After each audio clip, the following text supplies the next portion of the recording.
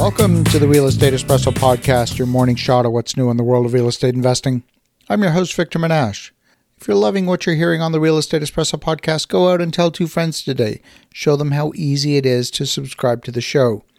The podcast is available on more than 20 different platforms. And in fact, today it was just added to the Amazon Music platform. So wherever you listen to podcasts, you're sure to find the Real Estate Espresso Podcast. Go out and tell 2 friends today. Why keep all this goodness to yourself? Spread the love around. Today's show was inspired by a simple statement. The statement was made by Adam Grant, who's a psychologist and author. He's currently a professor at the Wharton School at the University of Pennsylvania, where he specializes in organizational psychology.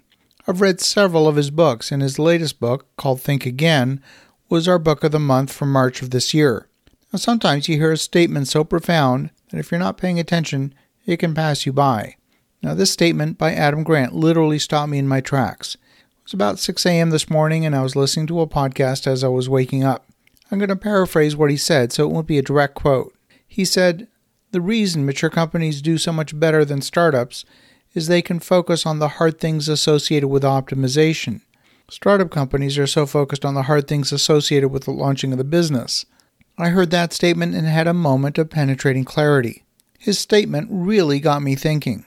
The leadership of any organization can only focus on so much at once. They're either focused on building the business and its very survival, or they're focused on optimizing their performance. It's rarely both at the same time. You can determine a lot about a company by making that simple assessment. Where is the organization focused? As I look at our own organization and look at the nature of the conversations that are happening in our daily staff meetings, I can clearly see that we're focused on optimization activities. There's existing systems. They may not be perfect, but we have systems. These systems are being used repeatedly on multiple projects. Sometimes we experience startup mistakes when a new system is implemented or an existing system is redesigned. But for the most part, we're making optimizations aimed at improving our own performance and our own effectiveness. When you're inside any business, there's a tendency to see all the problems and the imperfections. You typically see how the organization's too slow to review documents coming from suppliers, or too slow to get feedback on a design change back to the architect. Are the right people involved in the review process? Are too many people involved in the review process? Are the same people appearing as the bottlenecks in the process over and over again? And if so, what can you do about it? See, optimization is all about expending management energy and attention on the essential items.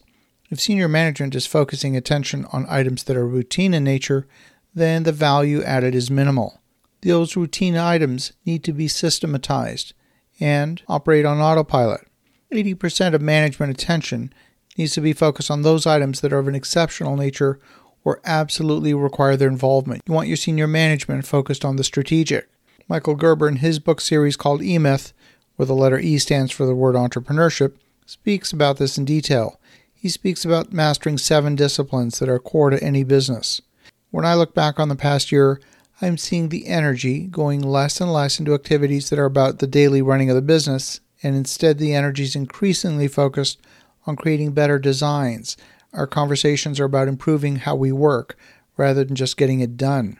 Immature businesses are focused on the basics of how to operate the business, and leading businesses are focused on the quality of the finished product. We're talking about measuring our performance. Are we meeting our commitments, or are we late with our deliverables? When there's outside dependencies, do we have the appropriate follow-up in place? Or are we always getting surprised when an outside supplier doesn't meet their commitments to us? Do we even have the metrics to measure our performance, or are we flying blind? When deliverables are going out to clients, have they fully passed all of the quality assurance checks? Are we measuring the quality defects and focusing on improving them? Do the defects point to gaps in the system or a gap in staffing? Do we have the budget to hire for that position? And if not, how are we going to close the gap anyway? These are all the kinds of questions that I want the team to be asking on a regular basis, because you only get the right answers by asking the right questions. As you think about that, have an awesome rest of your day. Go make some great things happen. We'll talk to you again tomorrow.